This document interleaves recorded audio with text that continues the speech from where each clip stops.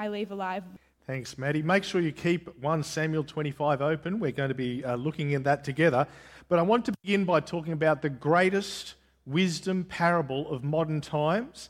And of course, it's the movie from last century, Forrest Gump. I mean, think about it. Forrest Gump is a movie that is full of amazing, profound sayings. Life is like a box of chocolates. You never know what you're going to get. I mean, boom, right? That's something you could just ponder for weeks.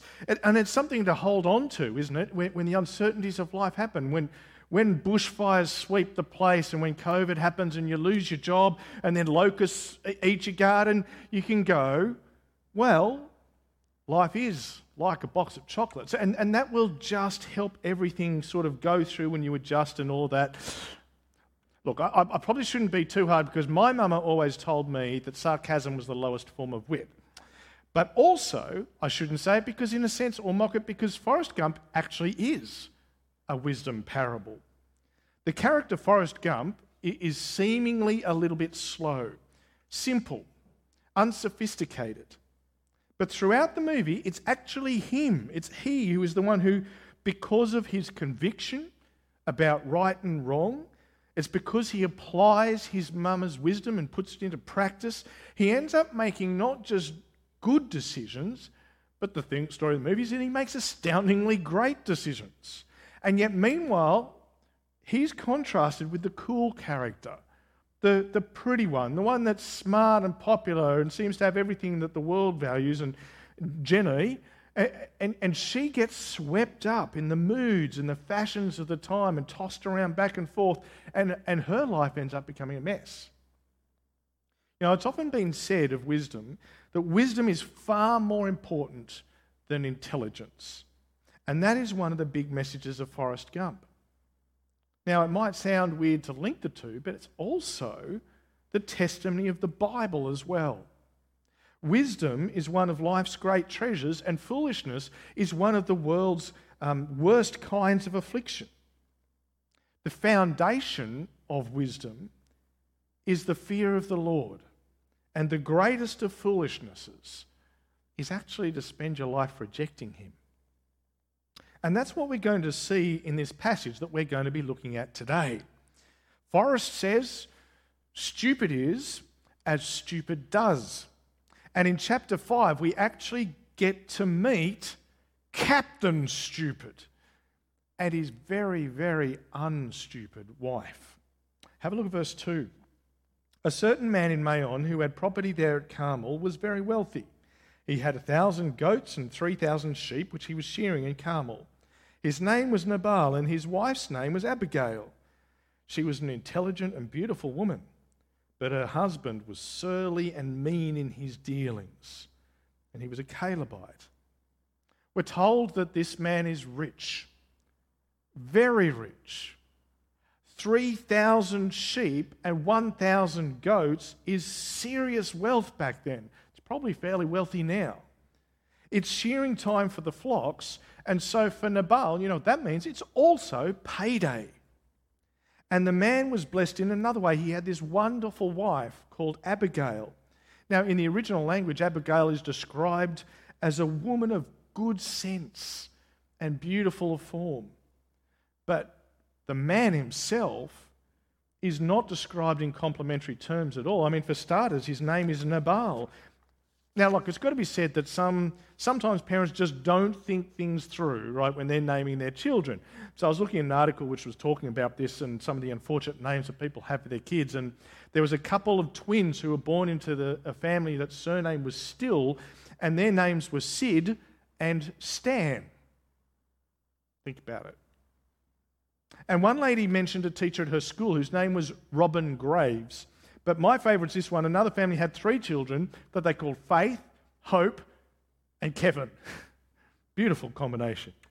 Well, you might wonder, what on earth possessed Nabal's parents to call him Nabal, right? Because that name means fool. They called their kid fool. But foolish is only as foolish does. And unfortunately, Nabal also lives up to his name. We're told that he was harsh, and the NIV says mean, but it's actually evil in his dealings. Nabal was rich, but he was not a reasonable man. He didn't get rich by playing nice or being fair. Now, before we go a bit further, I want to show you some geography and just to get your bearings on this passage for a minute. So verse 1 tells us that David had fled from the land of Israel, and he actually fled all the way out of the land of Israel to the south, to the wilderness, to the desert of Paran, while Nabal lives in Maon, which is in the hill country of Judah, and had property at a place nearby called Carmel. Now, as you might see on that map there's a fairly big gap between the two. It's about 100 kilometres between where David is and where Nabal is. But the thing is that earlier, while David was hiding away from Saul, that was the area where he hid. It was also near the place where the Ziphites, who we got annoyed at last week, were from. And he and his men stayed around the area where Nabal's shepherds, were looking after the sheep. Well, David finds out, down where he is in the wilderness, that Nabal is actually shearing. Now, he's in the wilderness with 600 men, and, well, the wilderness is not exactly known for its abundance, it's wild. But Nabal, well, he's already loaded, and he's about super rich now because it's payday. It's shearing time.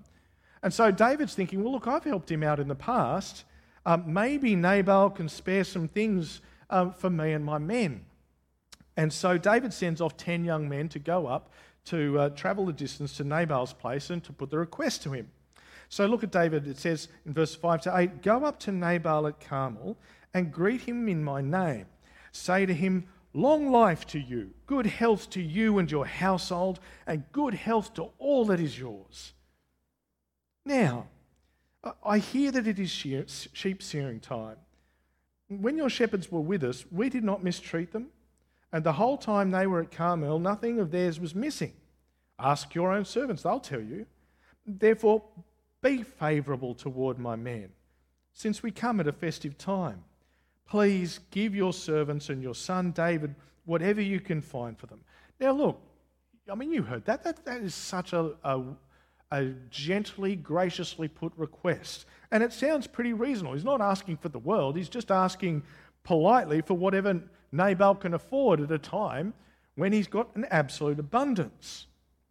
But what do we remember about Nabal? That he wasn't a fair man. Nabal's response to David's men, it actually is about as contemptuous and calculated to offend as you can get. The guy's a jerk. Listen to this. "Who is this David? Who is this son of Jesse? I don't know him." Of course, Nabal knows who David is. All of Israel knew who David is. And in fact, of course he knows who David is because he knows who David's dad is. He actually names him Jesse. But he also knows something else, and that is that David has been driven out of the land by Saul. And so when David was on his doorstep with 600 men, well, okay, then you're going to play nice, aren't you? But now that David's not even in the country and Saul's driven him out, well, David is nobody that Nabal thinks he needs to actually pay any attention to. Go away, David, you're a thing of the past. So he snidely remarks that many servants are breaking away from their masters these days. David's just like a rebellious slave, and he's run away from his master Saul. He's abandoned him and run away like a dog with its tails between his legs. As if I'm going to give all my bread and my water and my meat that I've butchered for my shearers and give them to some riffraff. Now, I actually think that Nabal couldn't care less about his shearers and their well-being. It's his profit that he cares about. Well, in response to David's gracious words of blessing to him and all of his household and everything that's his, Nabal mocks David, and he sends his messengers away empty-handed with nothing but insults to carry with them. Now, let's just remember who David really is. He's the guy that even when he was a youth was brave enough to take on lions and bears in the wild. He was fierce enough to taunt and then kill the huge Goliath in single combat. And when Saul calls on him to get 100 Philistine foreskins, kind of hoping he's going to die, David goes off and says, forget that, I'm going to get 200. And he's won every single battle that he's fought. He's done it with spectacular success. Oh, and Samuel has anointed him as Saul's replacement for the king of God's people. Now that is the man that Nabal, surrounded by his sheep and his goats, has chosen to mock and insult. What an idiot. You know, you do that and it doesn't matter that David is 100 kilometres away. Nabal has just signed his own death warrant. And true enough, when his messengers get back to David and tell him what Nabal said, he doesn't take it well. Have a look at verse 13. It's basically, strap on your swords, lads. You know, all that David wanted was just some of Nabal's excess just to help feed his men and return a deed done in kindness with an act of kindness of his own. Well, now Nabal is about to lose much, much more than he would have had to have given. See, 400 armed combat veterans are now on their way, and they are going to teach him some manners. Well, meanwhile, back up north at Carmel, word of Nabal's foolishness had spread itself through his household and reaches Abigail. Have a look with me at verses 14 and following.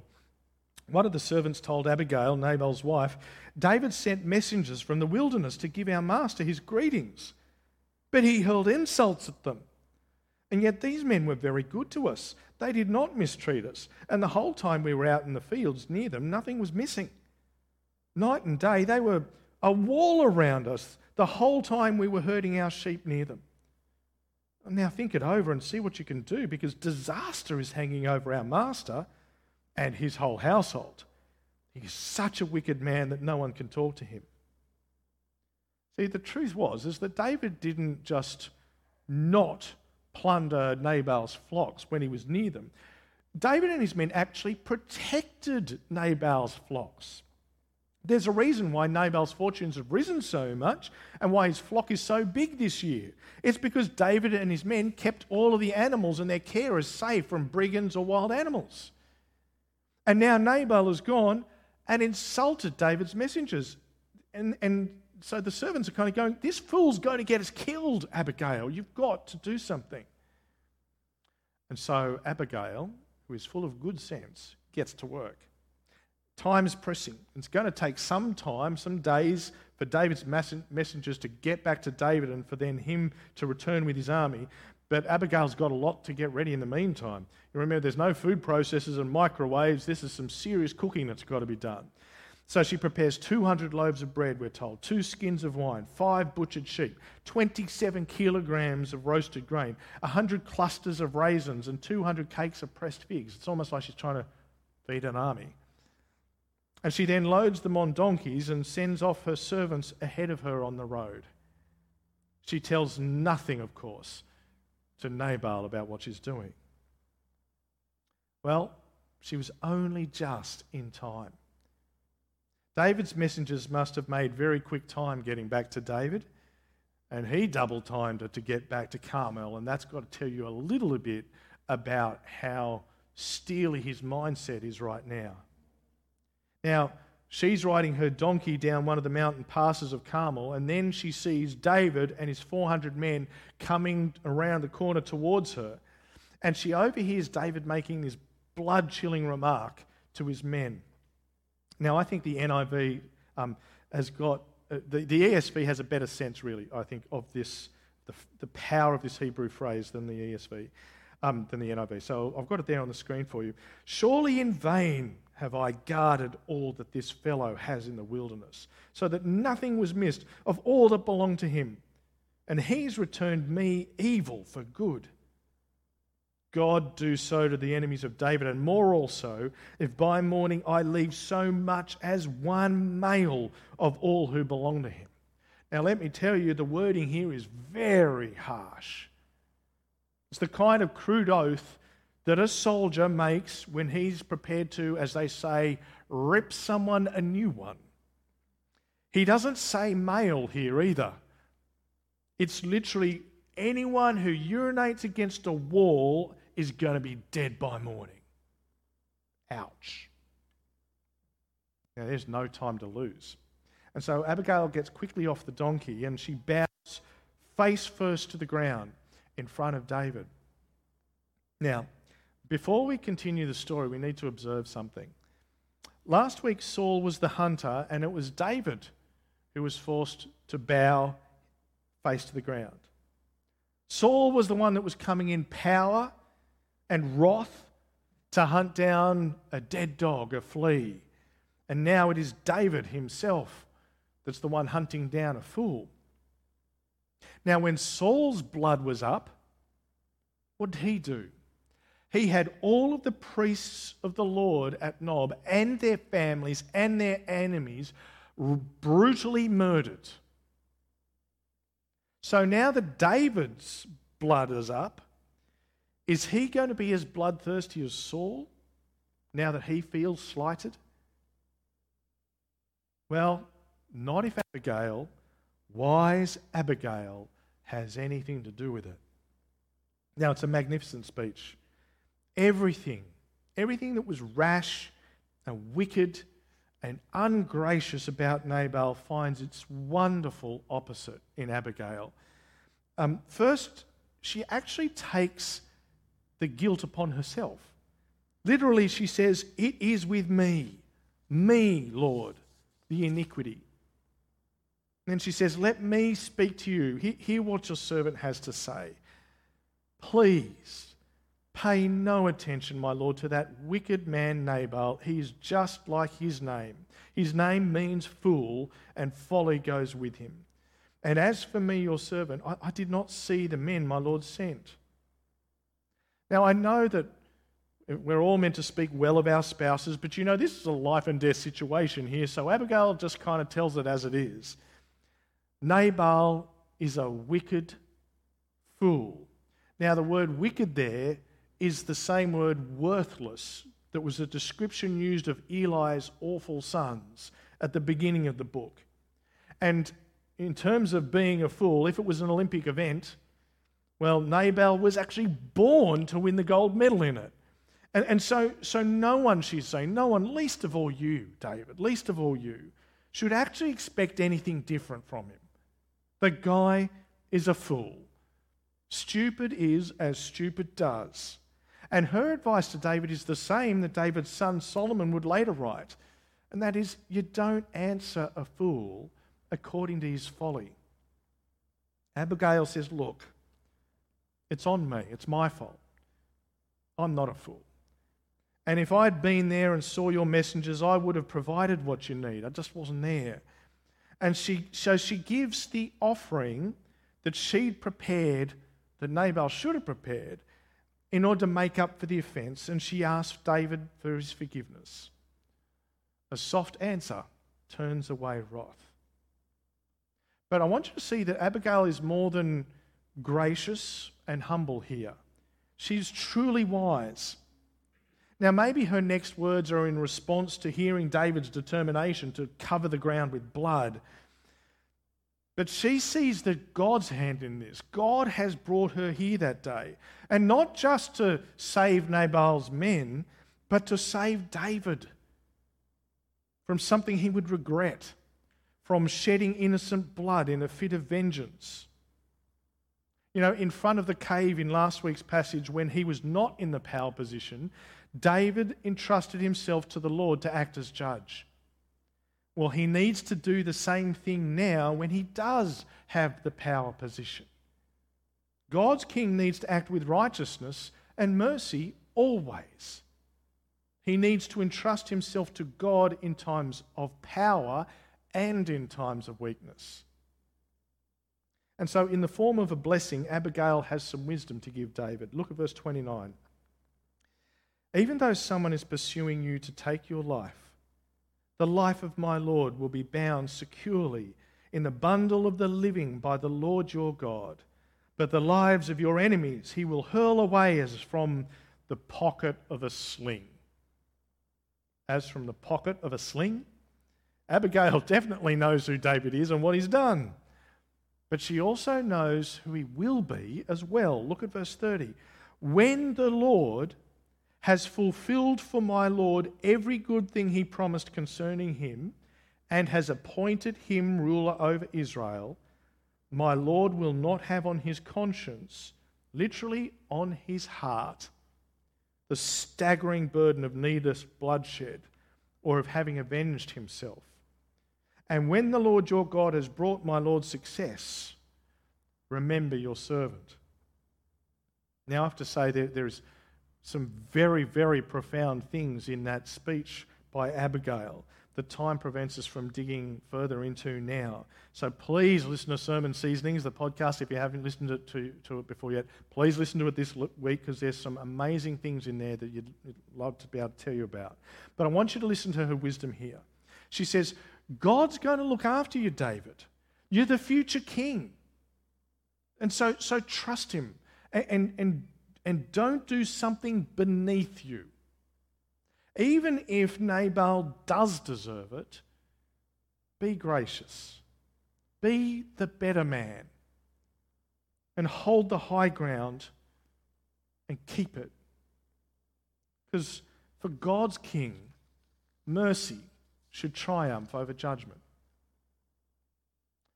Well, wisdom is not just found in the one who gives good advice. Wisdom is found in the one who listens to and heeds good advice. In this way, David shows himself to be the wise king who does fear the Lord. And he hears what Abigail says and he recognises her wisdom, and he also sees the Lord's activity behind their meeting that day.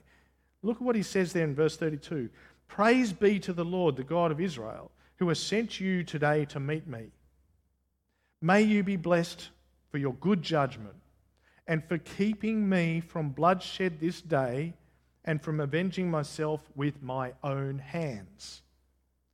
Otherwise, as surely as the Lord, the God of Israel lives, who's kept me from harming you, if you hadn't come too quickly to meet me, not one male belonging to Nabal would have been left alive by daybreak. And then David accepted from her hand what she had brought him and said, Go home in peace. I have heard your words and granted your request. Thanks to the Lord, through his servant Abigail, David maintains his righteousness and he faithfully waits on the Lord to vindicate him. And guess what? The Lord doesn't take very long. So Abigail goes back home, and there's Nabal, the fool, feasting like a king, right? It's a feast time. Everything's coming in. He's loaded. He's in his happy place, right? In fact, in the original it says his heart was good to him, or good for him. He's got everything he wants. He's got a full stomach, and he's absolutely drunk as a lord. Now again, Abigail's wise, right? She says nothing until the morning, because if he says and does such foolish things when he's sober, what's he going to do when he's drunk? Let him enjoy his moment, and I'll tell him when he's nursing his hangover in the morning. Well, when she does, the shock literally kills him. He has a seizure, and he dies of it 10 days later. The Lord struck him dead. Verse 39, when David heard that Nabal was dead, he said, Praise be to the Lord, who has upheld my cause against Nabal for treating me with contempt. He has kept his servant from doing wrong and has brought Nabal's wrongdoing down on his own head. See, through Abigail, God taught David a very important lesson in wisdom, that evil begets evil. And it's the kings like the nations, it's the kings like Saul that punish a slight with disproportionate bloodshed to make a point, or because their pride has been wounded and they want everyone to know that they're king. But God's king must act righteously, with humility and wisdom and restraint, and be one who trusts God to uphold his cause. Just because you've got power over someone doesn't mean you need to exert that power over them. And just because you've been provoked does not mean that you have to respond in kind.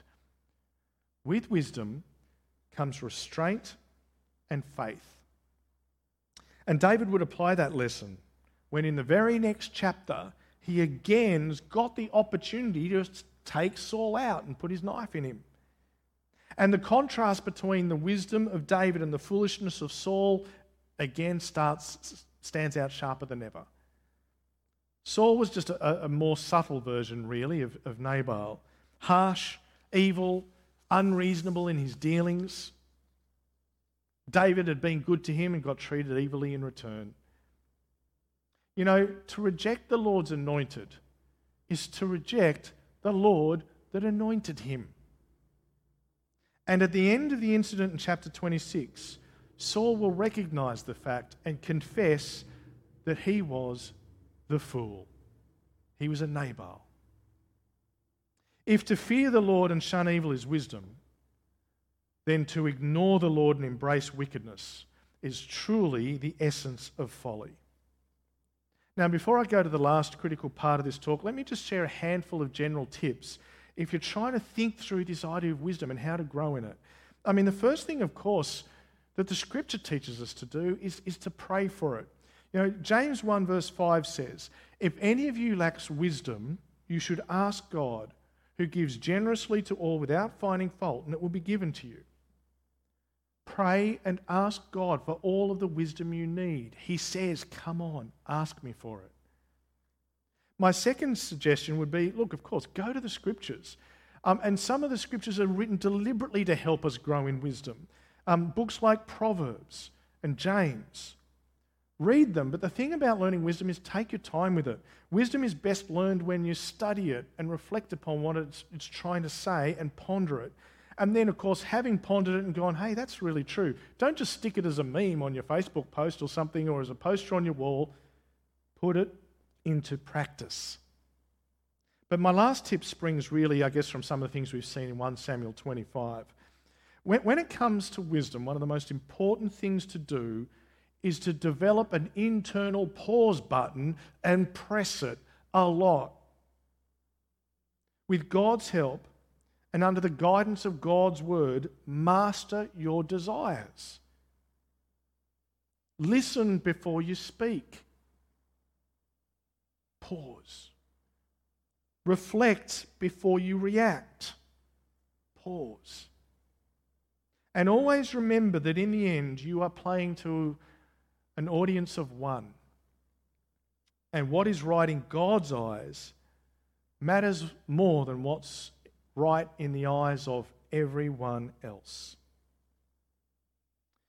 Now, David was the king that God had chosen.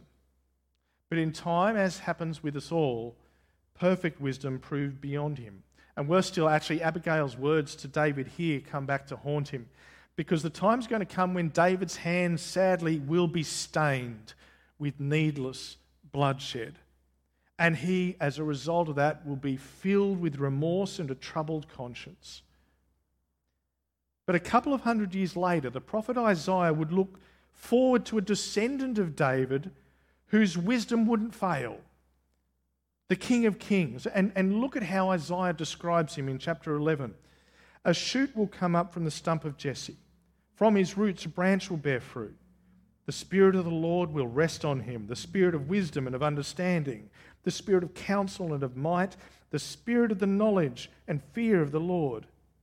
And he will delight in the fear of the Lord. And he will not judge by what he sees with his eyes or decide by what he hears with his ears, but with righteousness he will judge the needy, and with justice he will give decisions for the poor of the earth. And now that King has come, Jesus Christ, as 1 Corinthians says, the power of God and the wisdom of God. And the way that we respond to him is going to testify to whether we ourselves are wise or foolish. Friends, foolish is as foolish does.